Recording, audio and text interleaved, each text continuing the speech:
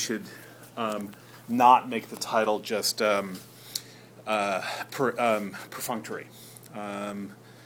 And since we're talking about titles, so how many people is this your first reading of Turn of the Screw? Are you finding it hard, easy, compared to poetry? Harder, easier? Sick? Thick. Yeah, okay. Is that good or bad? Took like hours to read 20 pages and then hours. Yeah, but wouldn't it take hours to read 20 pages of poetry? Well, yeah.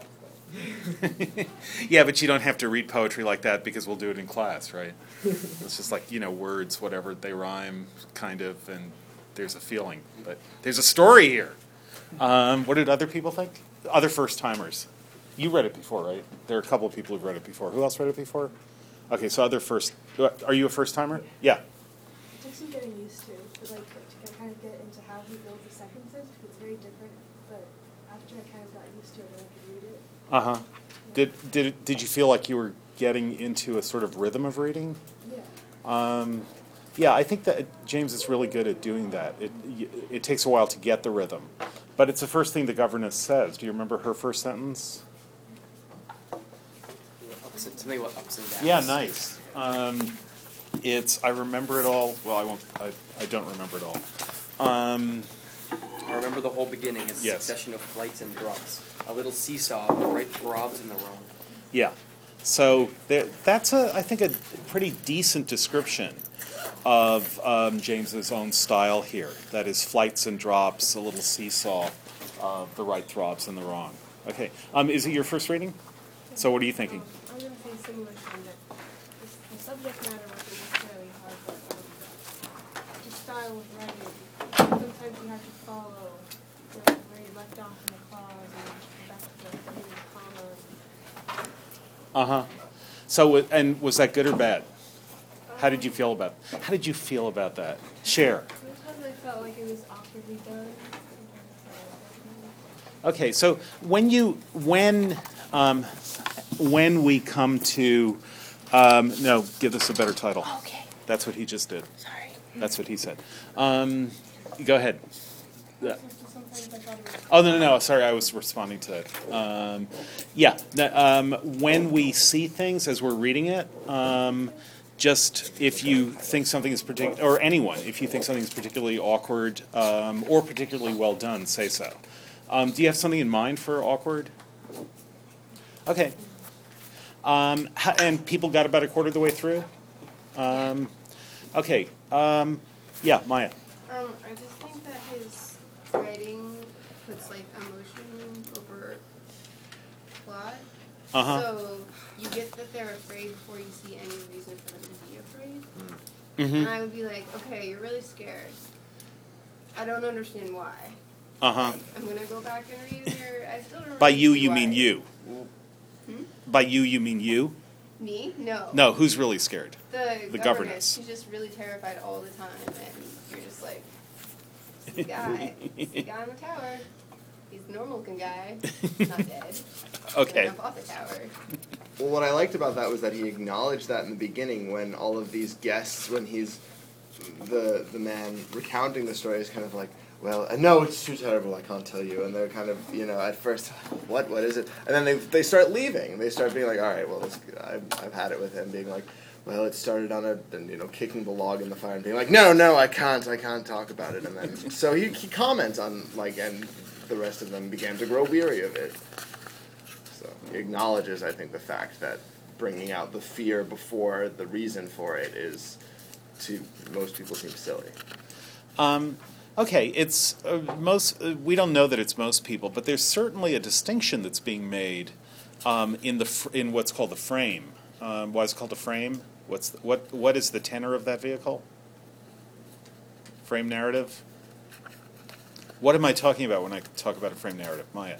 It's where there's like somebody telling the story, and most of the book is the story, Mm-hmm. or like I don't know, a letter introducing, like, I found this Like manuscript Frankenstein. on Yeah. my desk. Right. Yeah. So here's what I found on my desk after the seniors moved out last year. And, whoa, I had no idea what was going on here last year. But anyhow, you shall judge, dear reader. So frame narratives are basically a narrative where the narrator is explicitly, and from the first, the narrator of the main story is explicitly and from the first, not the author. Often the author will, sometimes under his or her own name, present themselves as editors. That is, Rousseau very famously begins his novel Julie as he begins by saying, I saw the mores of, I found these letters, and seeing the mores of my time, the mores of my time, I published them. The idea, so there used to be a lot of what are called epistolatory novels written in the form of letters between characters. There are text novels like that now too. There are not many, and there won't be many, but there's some. It's a good gimmick. But back when you had more than 140 characters, you would sometimes have 10 or 12-page novels. There was also an email novel a few years ago. And there's also 2 live journal novels, just to show how old-fashioned all this stuff is. Thank God, not a Facebook novel. Well, no, there is a book called 420 Characters, but it's kind of a book of prose poetry. It's status updates. I believe they're exactly 420 characters long, which is the Facebook limit. And I think the gimmick was that they're beautiful, they're poetic, they're dreamy, and they're all exactly 420 characters long. So yeah, there's all sorts of stuff. But a frame narrative is one where, if you guys have read Frankenstein, that's a good example of that, where Robert Walton begins with a letter to his sister in which he says, I'm trying to find this Northwest Passage because it'd be really good for humanity if I find it, and we're sailing. And yesterday we found the strangest man on the ice. And he was really sick and miserable, but he promised tomorrow he'd tell me his story. And then the next day, that man who is Victor Frankenstein tells his story. And that story goes on at some length. And then eventually, at the other side of the frame, I don't want to give you a spoiler. How many people haven't read Frankenstein? Okay, well, the story is kind of interesting because there's a weird character who comes in pretty soon. Kind of a monstrous, I shouldn't say anymore. The frame here is what you were saying, but just be explicit. Yeah. Guy telling a story at a party. Okay, so Party, maybe. yeah. So what season is it? Winter. Winter. It's Christmas season. And who's telling the story? What's his name? What is it? Douglas, yeah. So a guy named Douglas is telling a story. Who's he telling it to? A bunch of dummies. Why dummies? They just sound like a bunch of frivolous idiots. The way he describes their discussion, including the narrator. I didn't know it's he, the narrator, in the first part. Oh, good point. I assumed. How many people assume the narrator's male? How many? And did you not, or was this just I a assumed quick? it was female. You assumed the narrator's female. Yeah, Why? Because she talks awfully fondly about Douglas, which doesn't necessarily preclude it being male, but. Mm-hmm. Okay. The narrator certainly does speak very fondly about Douglas. Can you give an example? Give me a minute. How many else thought the narrator was female? And how many thought the narrator was ambiguous, that we don't know the gender of the narrator? That explicitly occurred to you to wonder, and that occurred to you to wonder? Okay, yeah, so I think most people see the narrator as male. Very few will simply think the narrator is female. No, I think we have a fair representation of what 300 million Americans would do reading this novel. Well, maybe we don't. As far as assuming what the narrator is. That is, a very few will think the narrator's female. Probably twice as many will decide that it's too ambiguous to tell. and most people will assume the narrator is male. What's the evidence that the narrator's male? So the evidence in the narrator is female, which is not decisive, but is at least somewhat present, especially in 1898, is an apparent crush. Crush is probably too strong a word for what we have explicit evidence for, but the narrator certainly thinks that Douglas thinks the narrator is special compared to all the other dummies who are there for the telling of the story, for the reading out of the story. Yeah. He refers to the ladies, not the other ladies. Okay, so that's good evidence that the narrator's male. Something. I don't know if it's real evidence. All right, it's evidence. Let's not say it's good evidence. It's evidence. A distinction between evidence and good evidence is an important one. And evidence is something that can at least be argued as something to think about when you're making an argument. So good evidence is very hard to refute. Evidence is, I guess I do have to take this into account, although maybe I can refute it. Isabel, were you going to say something? Oh, I was going to say The same thing.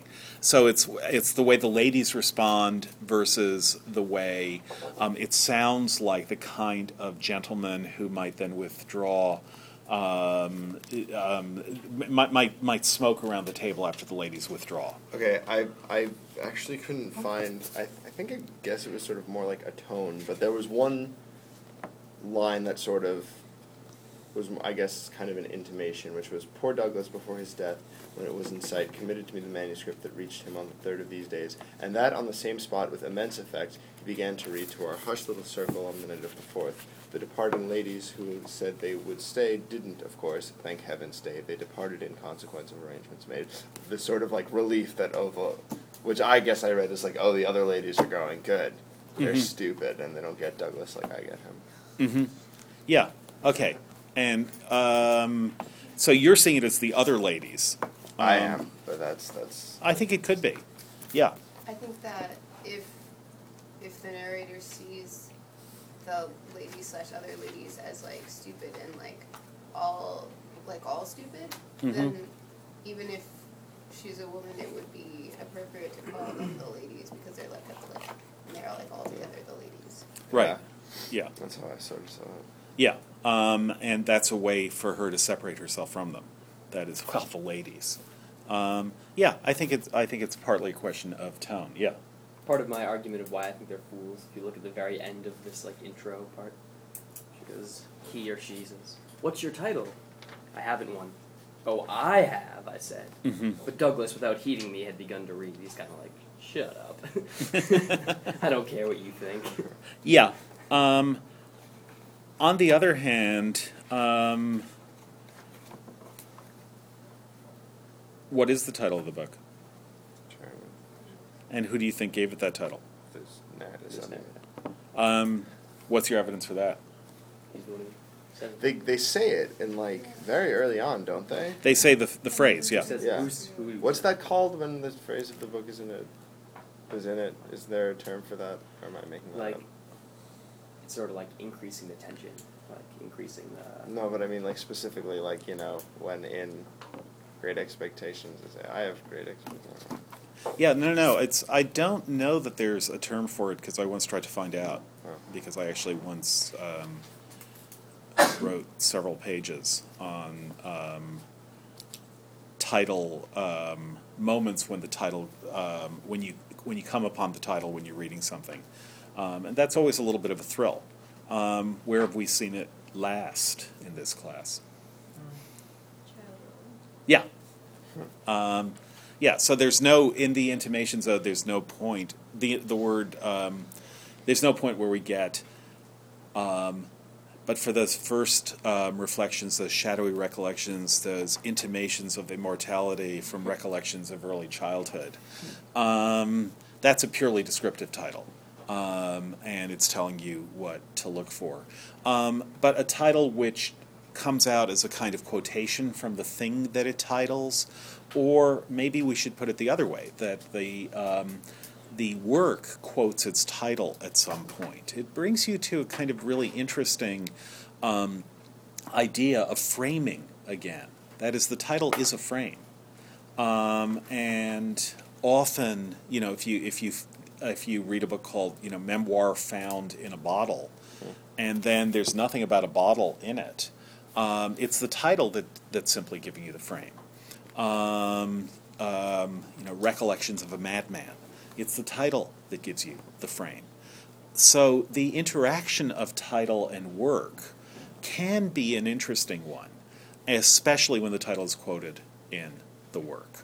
When the title is quoted in the work, then you're making a connection. It's like there's a loop back to the beginning from that moment. So that loop occurs very early, right? That is Douglas in his first speech, second paragraph. I quite agree, he says, in regard to Griffin's ghost, or whatever it was, that its appearing first to the little boy at so tender an age adds a particular touch. But it's not the first occurrence of its charming kind that I know to have involved a child. If the child gives the effect another turn of the screw, what do you say to two children? So that's where we get the title, right there. And somebody says, we say, of course, that they give two turns, also that we want to hear about them. So that's the title looping to the beginning. And so the first thing we can ask is, what are you taking the phrase to mean, turn of the screw? A heightening of the tension. A heightening of the tension. Why? What's the metaphor of which that would be what is the vehicle of which that would be the tenor? I just had the image of a thin piece of wood held by a screw and someone just tightening it as the wood is cracking. Okay. Was that the image other people had? I had the image of something being constructed. Mm-hmm. So it's not. Look at your T-shirt. So it's not. So it's not a tightening, but a putting another piece in. Yeah. Although one turn of the screw won't quite do it, but maybe it's solidifying it. Going towards the completion of. Yeah. Okay. So it's just purely another step taken in the direction of completion, rather than a particular step which would merge with what Ben is saying, which is tightening a part of it. Okay. Partly I ask this because when you finish the novel, did anyone finish it? You could put it down, huh? When you finish it, the phrase will come back. And then you'll have an interesting question to ask yourself, which is, does the title come from this moment, right near where we're seeing the title, or does it come from the moment almost at the very end, where someone else uses the phrase? Well, this isn't a terrible spoiler, where the governess uses the phrase. The fact that they both use the phrase also allows for a further moment of interpretation. This would be on a second reading, obviously, but I'll just tell you this. If the phrase appears twice, that is, Douglas uses it in the second paragraph, and the governess uses it a few pages from the end. What kind of thing could you say? What would that suggest to you? Yeah. There's a certain amount of editorialness going in from this narrator. Perhaps, presumably he's the one writing this. This is written word that's being written by this narrator. At the start, yeah. In reflection backwards. Right. Perhaps he alters the conversation or alters the later text to reflect one to reflect the other. Okay. After having read the story. Okay, so it could be that the frame narrator is tweaking the narrative being presented to us. Maya? Or that, Douglas knows the story and he was in love with the governess, so he could adopt her language. It's like the turn of the screw is a really odd phrase. Mm-hmm. You usually see that twice in one book. Yeah, that's right. And it is a really odd phrase. It's not a phrase that has actually appeared before this book. Now it's become semi-idiomatic in English. That is, we talk about it as a plot twist. Will sometimes be called another turn of the screw. That phrase, which sounds semi-idiomatic, even if we're trying to figure out where the idiom comes from, is actually invented by James. So it really does stand out when you think of it that way. Yeah, of course he's read the narrative. He reads it out loud, but he's read it before. He's talked to the governess, and he says it's deep in his heart. That is, that he knows the story, and he strikes his breast at one moment, and he says, I have it here. But then he goes and sends for the manuscript, and reads it in his clear voice, and they listen to it. Then Douglas dies at some point. Let's ask it this way. Let's say that this narrative is being published in 1898, which is when the book is published. So let's say that fictional time and real time get tacked together at the moment of publication. Much in the same way that when Watson publishes a Sherlock Holmes story, it's always published in the year that Watson says it is 1874, and it's published in 1874. And Watson tells stories of what's happened before, frequently stuff that's happened within the last year, sometimes in the early stories stuff that happened a long time ago.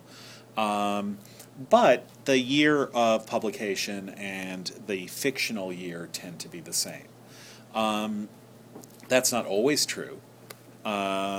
Historical novelists do something different all the time. But generally, year of publication and fictional year tend to be the same if it's an issue. So let's say that the moment that the narrator publishes this book is 1898. When do the events take place? And what do I mean by events? Well, what do I mean by events? What different time frames are there in the book? Yeah. I mean, Douglas is telling the story. Mm-hmm. But How long ago is that? I don't. 40 years after the story. Yeah, but how long before 1898? Let's work backwards.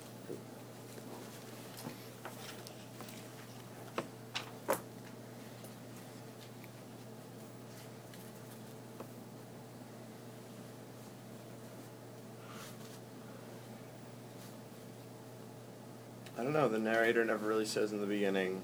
I remember 12 years ago when I went to Douglas's house Right. for Christmas.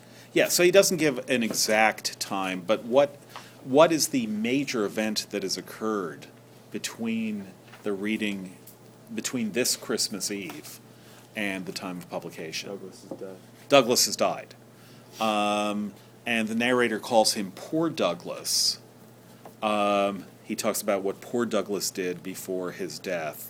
Why do you think he calls him Poor Douglas, or what does that do to your sense of time? I'm just looking for where he does that. If someone finds it, tell me. Yeah, there it is. I lost it.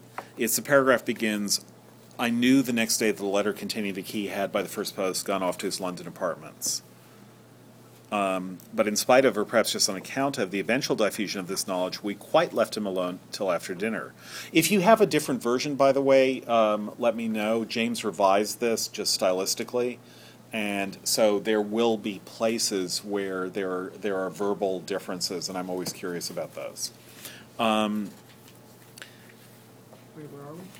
The paragraph begins, I knew the next day that a letter containing the key has... If you found it, tell... Page 5. Go to page 5. It depends on your book. Yeah.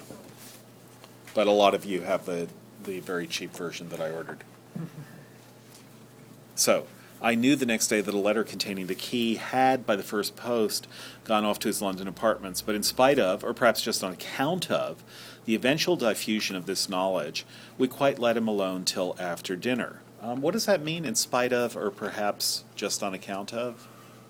Explain that phrase. Yeah. They,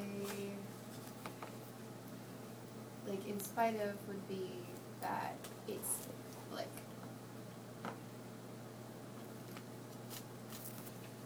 I mean, on account of is that he doesn't have the story and it's coming, so bugging him doesn't really help.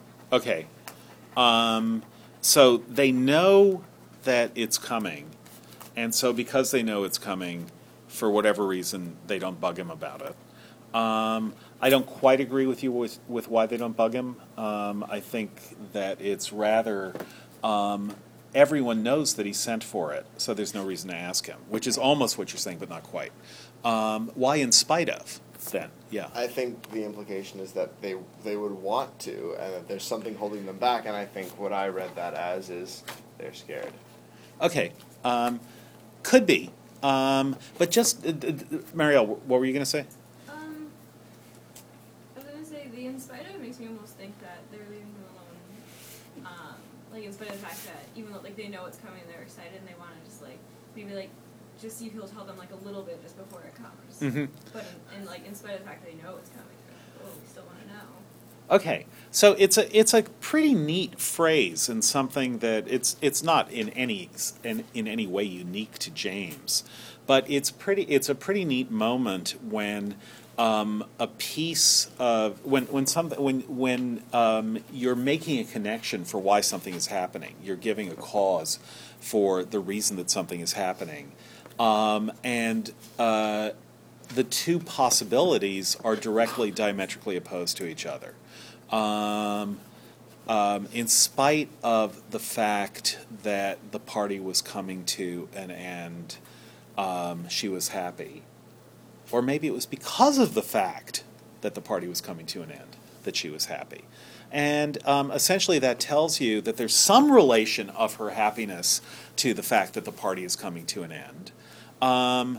But you're not sure whether it was a good party and all things must pass, but even so it was such a good party that she was still happy, or it was a bad party and she was happy therefore because it was finally coming to an end. Do you guys know where the phrase "this too shall pass" comes from? It's not the Bible. A lot of people think it's the Bible. It's not. Yeah. Isn't it like this folk story about a king? Yeah. Yeah. And the king wants to know a word that'll help him get through tough times, but also mellow out his really ecstatic times. Mm-hmm. He must have been bipolar or something. Yeah. And he sends out his three wise men to go search for it. They search for years and years.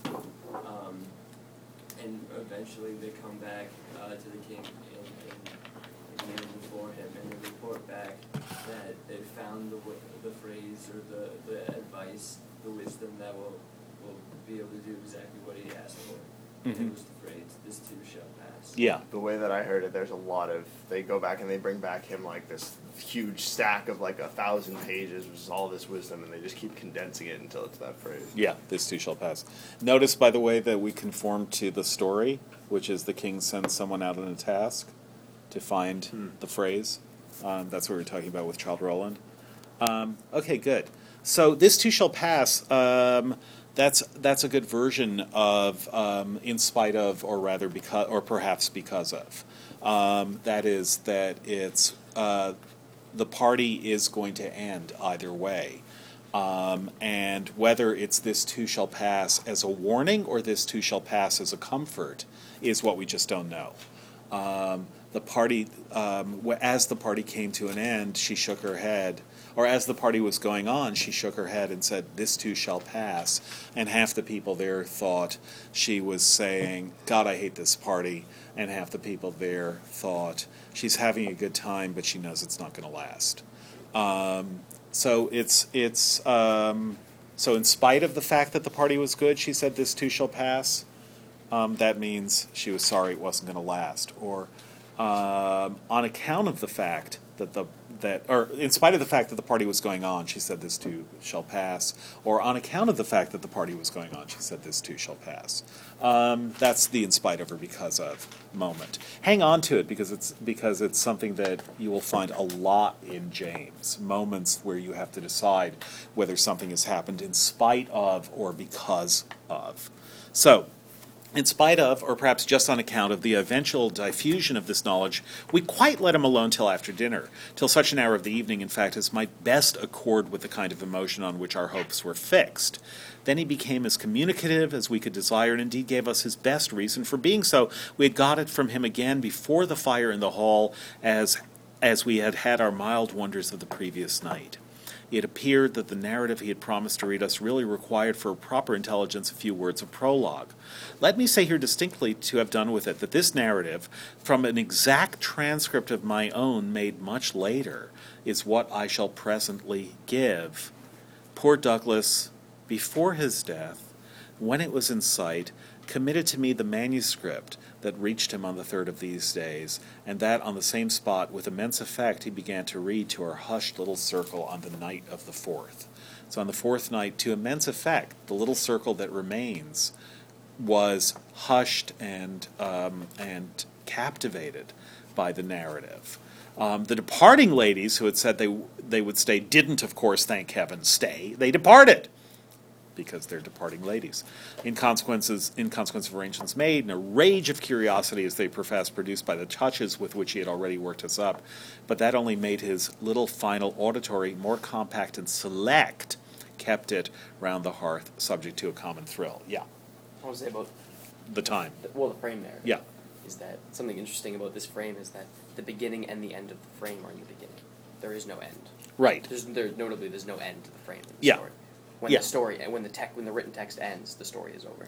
Right. And So, he kind of compresses both into the beginning because he doesn't want to right. say anything to dilute it at the end. Right. You may partly expect that there will be a frame at the end after this.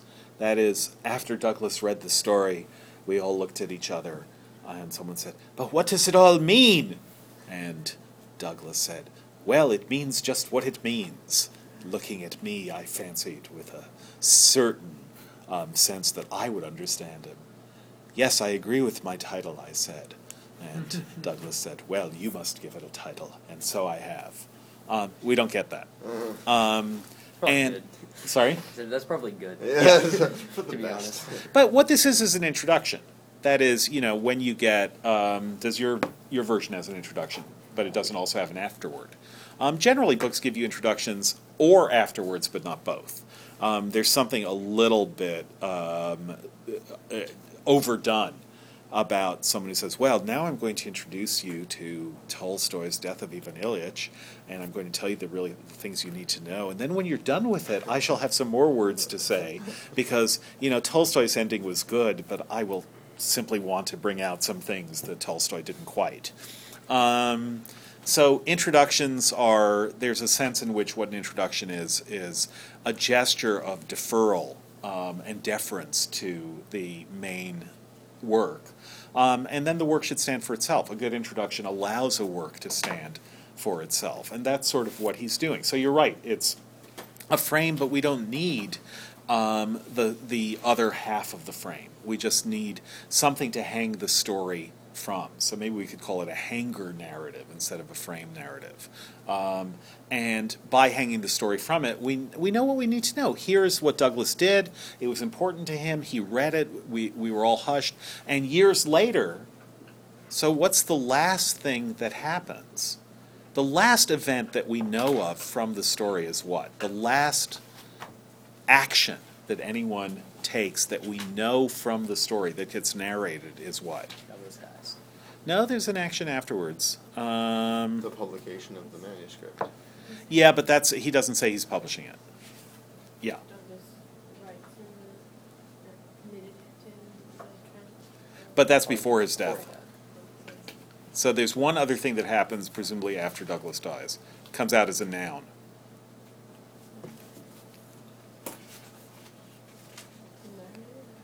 Well, actually, there's a verb too. Okay, I shall presently give. That's great. Okay, yeah, here it is. The second to last, then, the penultimate, as we say. Everyone knows penultimate means second to last. Never talk about something as, I had the penultimate experience. Especially in a job interview, don't do that. Unless the person interviewing you says, so what is the penultimate experience that you've ever had? And you can Interviewing to say, be a philosophy professor. you can say, taking the elevator up to your office. What could be better, really? Your office, the elevator. It was completely the penultimate. Pen and penultimate is like pen and peninsula. No, it means almost, next to. A peninsula is almost an island. Everyone knows that? Yeah. Well, now you know. I'm from Florida, so it's good knowledge. So what's penultimate is almost the last, almost the ultimate. So an exact transcript of my own made much later. So possibly the transcript is made before Douglas dies, but it seems pretty clear that the sequence of events is Douglas is dying, his death is in sight, he gives the manuscript to the narrator, Douglas then does die, and the narrator makes a transcript of the narrative, and what we have here is from that transcript. So the narrator is keeping the manuscript, isn't giving the manuscript, let's say, to the publisher. In the same way that Douglas kept the manuscript all those years, the narrator's keeping the manuscript, but where Douglas read it out loud, reproduced it through his voice, the narrator wrote it down from the manuscript. It's not one of those, and here's what Douglas said for 4 years, and now many years later I'm going to write it down word for word. He says, no, I actually have the manuscript and I'm copying it word for word.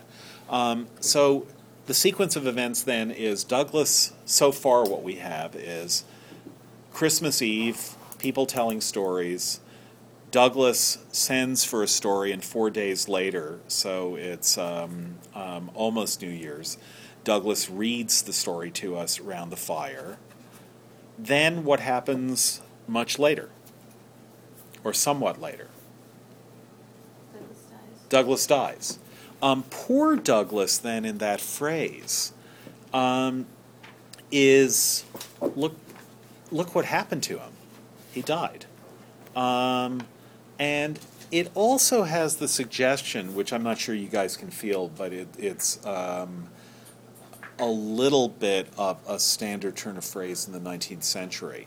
It also has the suggestion that I am now telling a story about a time when Douglas was alive, but my sense of Douglas is that he was poor Douglas because I knew what was going to happen to him.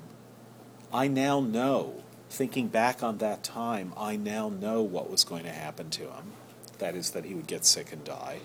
And so when I think back on that time, I think of him as the mortal creature, even if he was to me entirely beautiful. I think of him as the person whose mortality is how I think of him now. Now he's dead. And the way you could say the past tense of the adjective dead is poor. Adjectives don't have past tenses, obviously, although participles do, and they're adjectival. But that would be a metaphorical way of saying it, that if someone is dead, then what you say about them in the past is something like you think of them as poor, the person, poor X who will be dead. Poor X, then dead now. Yeah. Even in just the short introduction, there's this strong sense of like inheritance. Mm-hmm. The story is what's passed down. Right. Good. From the governess, it's the thing that happened to the governess. From the governess to Douglas, it killed the governess. Now it killed Douglas. Presumably, it's going to kill the narrator, and now it's yours, and it's going to kill you. It's like The Ring. It is. You know what? Yeah, I like that actually. It is like The Ring. It's like a book ring. Well, but how old is Douglas? So here, 40 years after, he's at least 60. Yeah, because this was 40 years earlier, and how old was he 40 years earlier? Well, if he's at least 60, 0 minus 0 is 0. 6 minus 4. I was just assuming. Where is he when he meets the governess? Where has he been? Whose governess is she when he meets her? His sister's old governess? Yeah. And where is he when he meets her?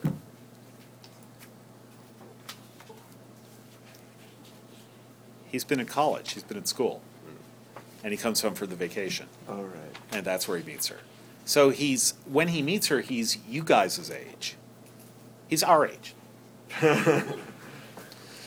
Every year the laughter gets more ill-disguised. When I first taught here, I had students who were older than I was, undergrads older than I was. Now there are fewer in every class. Really? Okay. So, it's 40 years earlier, we know that, when he was an undergraduate and met the governess when he was on vacation. How old was she then? 10 years older than him. Yeah, so she was about 30. How old is she when the turn of the screw, the main narrative, actually takes place? She must be like... She's like 17, 18. Yeah. Yeah. So it's been between the Christmas Eve that this takes place and the events that are recounted, there's been 10 or 12 years before the governess turns 30, before she becomes 10 years older than Douglas, and then another 40 years. So it's something like 50 years, let's say roughly speaking 50 years later on that Christmas Eve. But that Christmas Eve, still, what happens between that Christmas Eve and now is that poor Douglas dies. But he dies sometime when his end is in sight. So his end isn't in sight then. He's 60. And he will die in the next 5 or 10 years, we can guess. It's not going to be the narrator isn't saying, and this is the story that Douglas confided to us a year before he died, how spooky. It's Douglas told us his story, and then when his end was in sight, he gave me the transcript. So his end wasn't in sight yet. So I think, let's say 5 or 10 years is reasonable. So that makes it 50, let's say 55 years. And then much later, I made a transcript of this. So what's much later? 10 years later. Yeah, it's not going to be, and much later, that was January and I waited till March. It's got to be several years later. 10 years later seems like a reasonable number for much. Do people agree? So we're talking something like 60 years ago. So these are events that are happening in the 1830s, let's say. Published in 1898, but happening somewhere in the late 1830s or even early 1830s. So it's a long time ago. And that layering of times gives you a sense, a really interesting sense of an interaction of both immediacy and remoteness. What about the fact that Douglas does give the narrator the manuscript? What does that say about how much of a dummy Douglas thinks the narrator is? Maya? Not as much as everybody else. Not as much as everybody else. When the narrator says he seemed to look at me, he says, "You'll understand, you will," and looked at me. Now I'm going to try to find that part.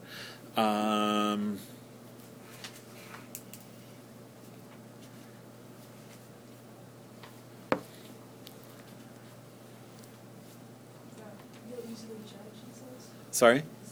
You'll easily judge. You will, yeah. So there, does that make the narrator special? What? How does that paragraph begin? Because the thing had been such a scare, or before that, he's just talking about, faded painting, the most beautiful hand. Yeah, okay, right.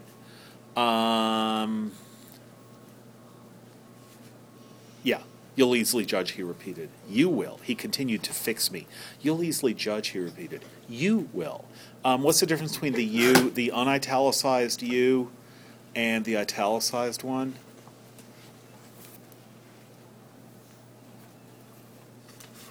Yeah. The unitalicized one is plural, Uh-huh. and the italicized is particular to the narrator. Yeah, if Mitt Romney were pandering for votes, he would say something like, strange things are happening to me. You all will easily judge, and then you will. Yeah, I think you're right, that you'll easily judge is plural, and then you will is singular. But that's assuming that the narrator can tell what words Douglas is italicizing. Now, generally, italics means emphasis, so we feel that when you have italics in dialogue, that's just telling you how the dialogue should be read. That is, you'll easily judge. You will. But it's also the case that the emphasis may be imported into something that isn't quite there. How much do you trust the narrator's sense, given by this italics, that Douglas is calling the narrator special, is particularly interested in telling the narrator that he or she is pretty swell? Yeah. Something like the ancient mariner taking the one bride Nice. wedding guest by the hand. Yeah, so you're the important one.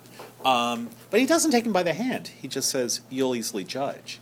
Who is saying the things that Douglas is responding to? So I adjured him to write by the first post. This is a couple of paragraphs earlier. I adjured him to write by the first post and to agree with us for an early hearing. Then I asked him if the experience in question had been his own. To this, his answer was prompt. Oh, thank God, no. So what does that tell you for sure? What does it tell you for sure about what Douglas's first name is not? Doesn't actually tell you for sure, but okay, it's not Henry. Good. Or Miles. Or Miles. Yeah, some people want to try to make the argument that Douglas is Miles, and you can only make that argument if he's lying. And if, as you'll see, also if the story doesn't tell the truth at the end. So I think James is preventing that argument from the start. Gillen, was your hand? Sorry, I thought your hand was up. Okay.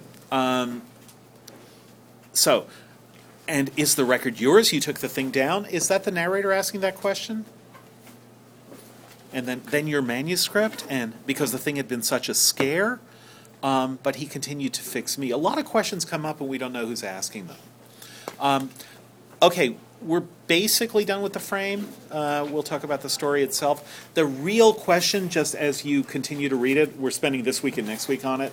The real question as you continue to read it is, are the ghosts real or not? That is the question about Turn of the Screw. I think there's an answer, but that is the question. So think about it.